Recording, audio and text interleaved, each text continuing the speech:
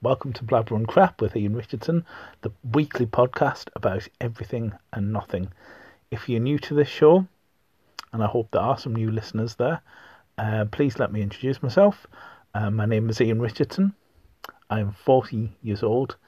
I am from the northeast of England, the beautiful coastline. Originally from a place called Easington Corrie, which, if anyone's familiar at all with the film Billy Elliot, that's where Billy Elliot was shot. Lovely little mining colliery, which I'm very proud of. The same place as the lovely Matt Baker from, or formerly from BBC's The One Show hails from.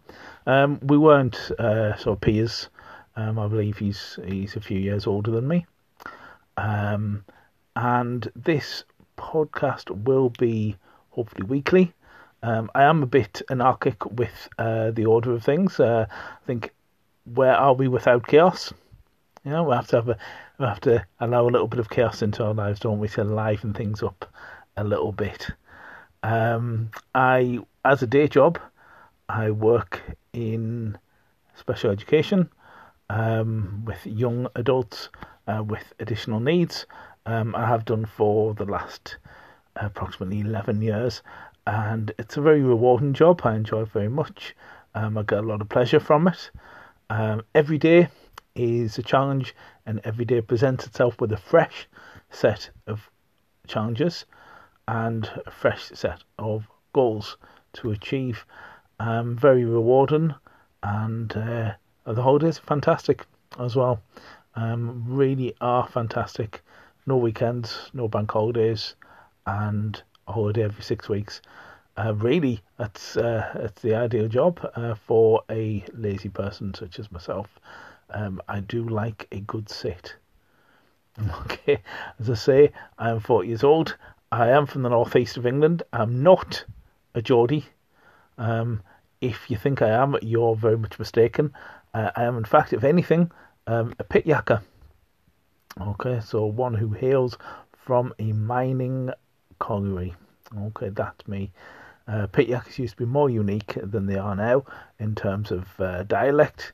Pitmatic, so we had our own unique dialect at one point. It's not really the case anymore. Kind of died out over the last few generations. Now, you probably realised, okay, if you are listening, there is no script here. Okay, it is just me talking about anything that happens to be on my mind. I have a vague idea of what I'd like to talk about, but other than a vague idea, nothing's written down, nothing's scripted. I think there's more a magic in things that are just formulated on the spot. Yeah, I think if you write things down, it becomes too formulaic, it becomes too laboured. I think to keep it fresh, just reel off anything that's on your mind. Yeah, and there's always something. There's always things to talk about. Now, I will be eventually. I've been threatening this for some time because I have done podcasts in the previous format, but this is a brand new format for me, a brand new app for me. I have previously flirted with the idea of having guests on the show some weeks, which I still intend to do at some point. So far has just been me. It is difficult to get people to kind of commit to a certain time and a certain day, which I respect. People have busy lives. It doesn't revolve around me, despite what I may think sometimes. So it is just me at home. These are in my bedroom. So I'm currently lying on my sofa. Not sofa, you don't have a sofa in a bedroom, do you? How big's your bedroom? Bed, even. So it is just me lying on my bed, thinking out loud. Okay. What I was mainly thinking about this podcast, about the idea, the germ of the idea, is that normal people, no matter how normal, no matter how humdrum and ordinary their lives seem to be or appear to be, have at least one thing that's extraordinary about them. And the miracle of technology as it is today allows everyone to have a platform. Yeah, everyone has the platform to be allowed their 15 minutes. Like Andy Warhol says, everyone's going to be famous for 15 minutes, and it's so much easier now. You know, anyone with a phone has a voice, has a platform, which I think is rather wonderful. I don't expect really to anyone to be listening, other than a select few people. But if you're someone, I know how these things work. Sometimes it's like when you spend time on YouTube, isn't it? And you suddenly, you go on looking at videos of men falling down holes in the ground, and then you end up watching, some kind of 80s science fiction TV show that you last thought about 10 years ago at least, and you fall down that hole. And if you do fall down a hole and you end up upon my little show, how wonderful! Stay for a while, yeah. See if I've got anything worth saying, anything worth you sticking around for. Hopefully I will. I mean, this has been a trying time, in particular, hasn't it? I mean, we keep hearing the phrase unprecedented times, but they really are. I have thought many times over the last few days, is this some kind of dream that we're all having? This some kind of collective dream that we're all experiencing, and we're all going to wake up? Is it going to be like an episode of Dallas? Are we just going to suddenly emerge out the shower? Yeah, and haven't all this been this horrible dream? One would hope so. Unfortunately, I'm not sure life works like that. But it's funny how things evolve, isn't it? I'm obviously not going to name names, not going to describe any sort of circumstances in detail, but I remember before all this began, before COVID-19 hit this country, I had a student who watches the news obsessively, but unfortunately this person can't discern what's the truth and what's just rumour and what's just hyperbole here. So they just take everything, all this information, they just input all this information in the brain, and they just become scrambled by it, so confused and frightened as to what's happening in the world, because let's say they can't discern what's going to happen from what is speculation, and it's frightening. It's frightening for them. And I can remember this person saying to me, "We're not going to get this, are we?" And I think at the time it was still just in China, and it was the wrong thing to say, I must admit, and I should have been more open and honest about it. But to make this person feel better, I said, "Oh, of course, no chance. There's no chance we're going to get it. There's no chance we're going to get it. It's all the way in China. Yeah, it'll die out. Viruses just die out. They just burn themselves out. They burn so bright and then they burn themselves out." And fast forward a month, where are we now? I haven't seen this person for quite some time, but I hope they're coping. I hope they are. I hope everyone's coping. I think people cope in different ways. Alcohol sales have increased dramatically. Alcohol retailers are doing rather well during this lockdown. I think they're hoping that'll be extended for a little bit further. It's nice, I suppose. It's nice some businesses are still thriving. And alcohol's not my particular coping mechanism, but I do enjoy good whiskey from time to time. Sometimes enjoying a little bit too much. It depends.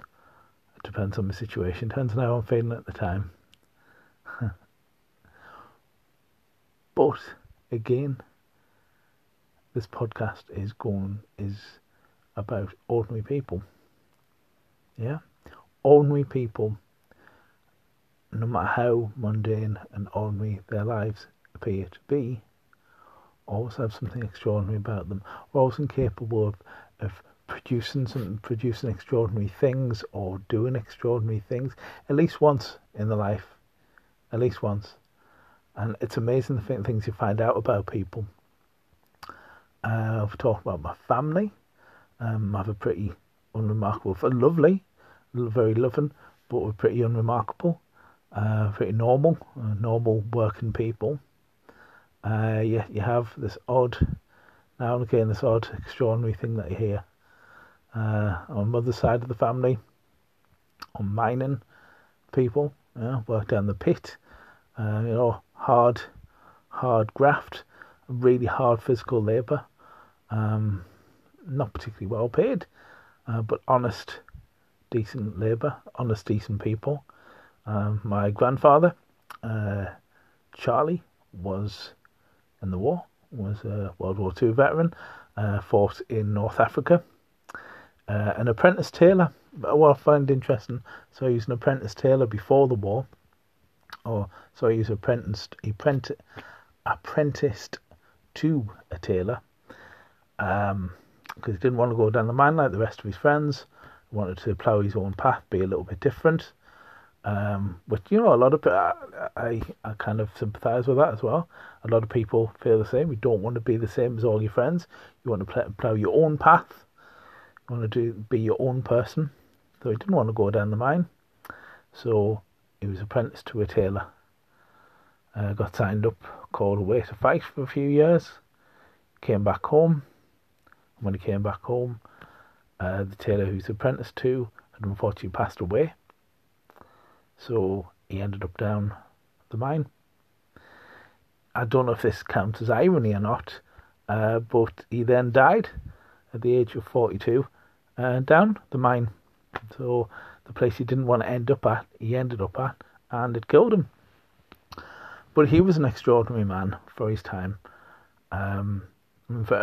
Extraordinary, but also very normal. Hard-working, loved his family, cared and provided for his family. But he liked to write. He was quite sensitive man for his time.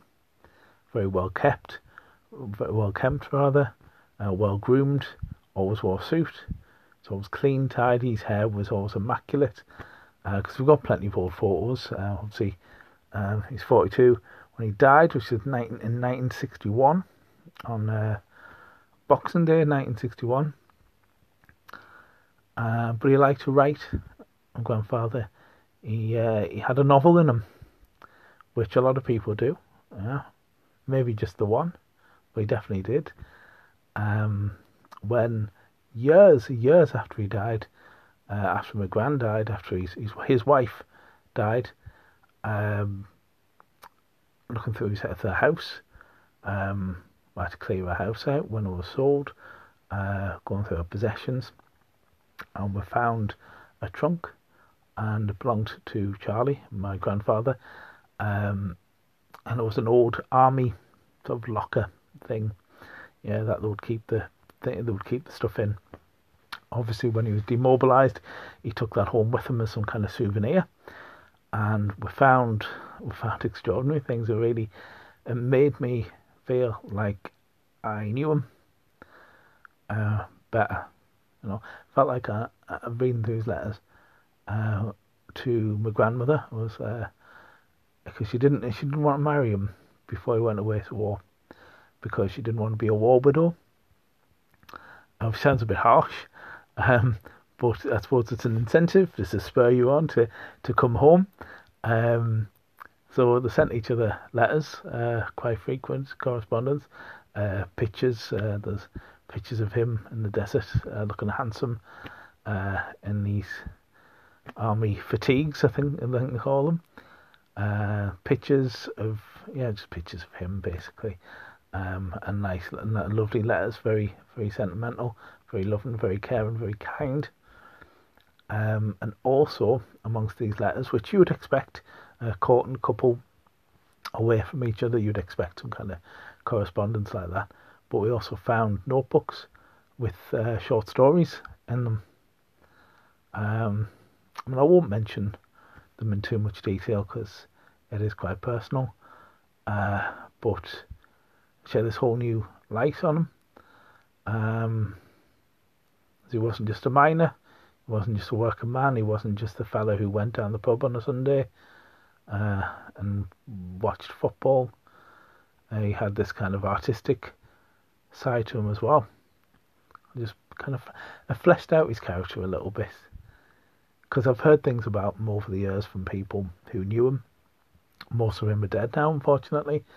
And mostly it was how much of a gentleman he was, and ladies who used to work in the pit canteen who would serve him food used to see them in the street years afterwards, and they would say what a gentleman he was, and he was one of the few people there who said please and thank you, which was really nice, but it didn't really give you any clue as to actually what he was like as a person.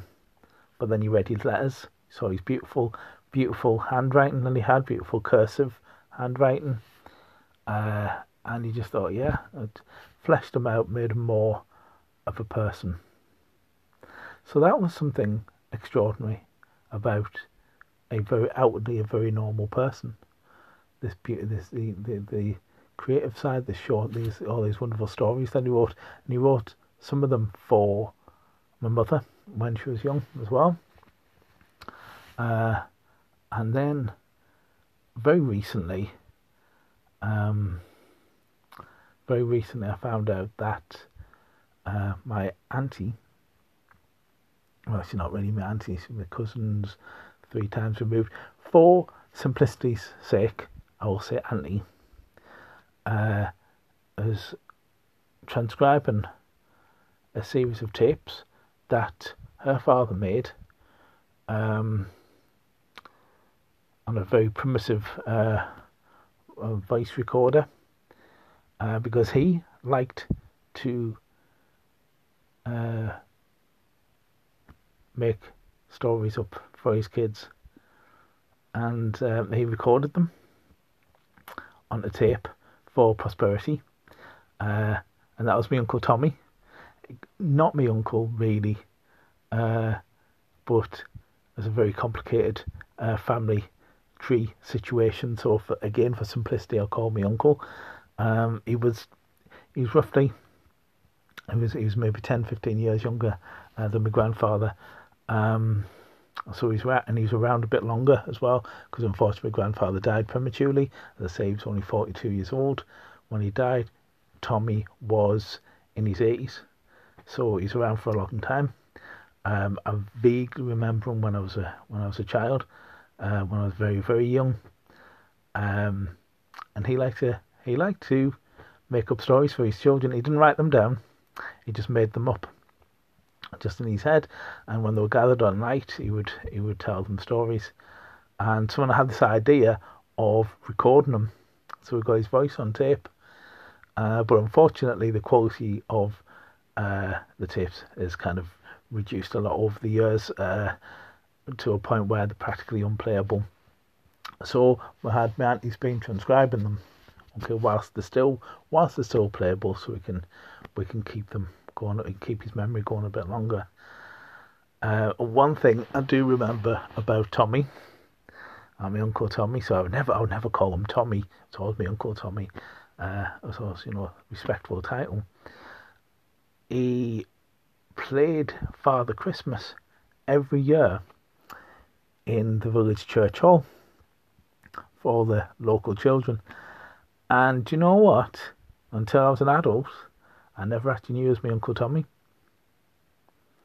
It was remarkable, because he's a very thin man.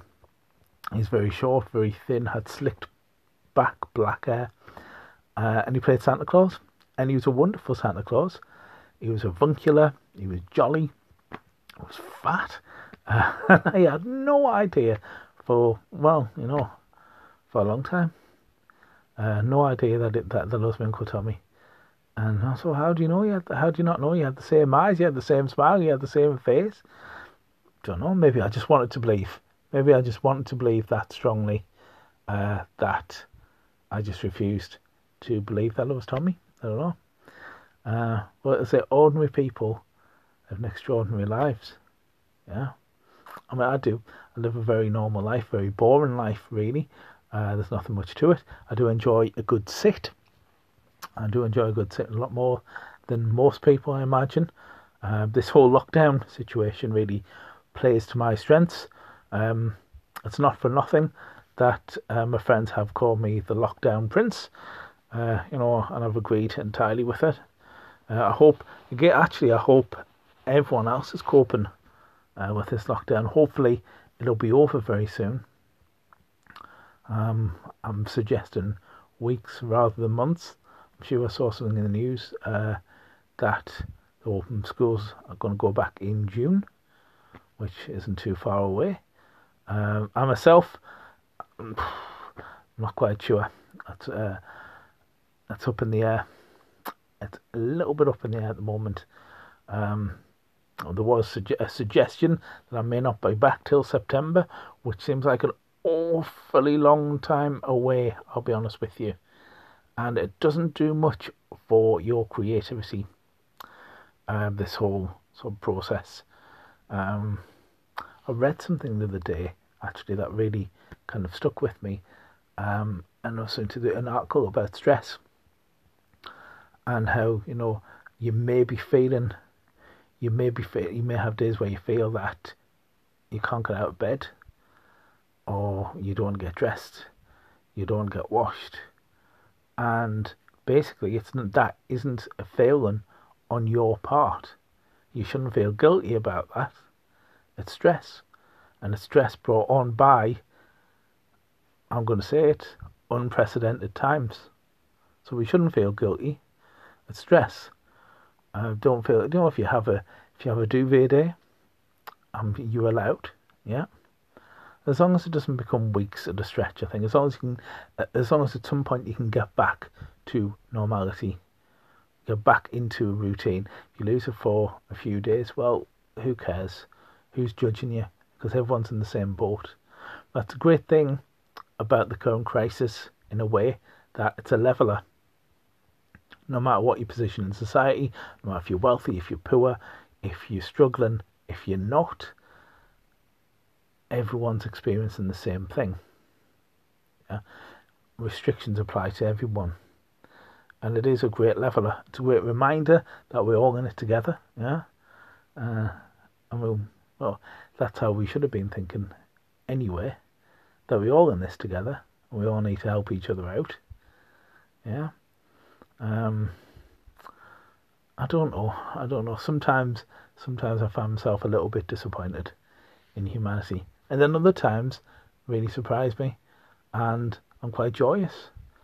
Look at this, that poor old army captain that's been in the news recently, is Captain Tom, 99 years old, and raised over £20 million for the NHS.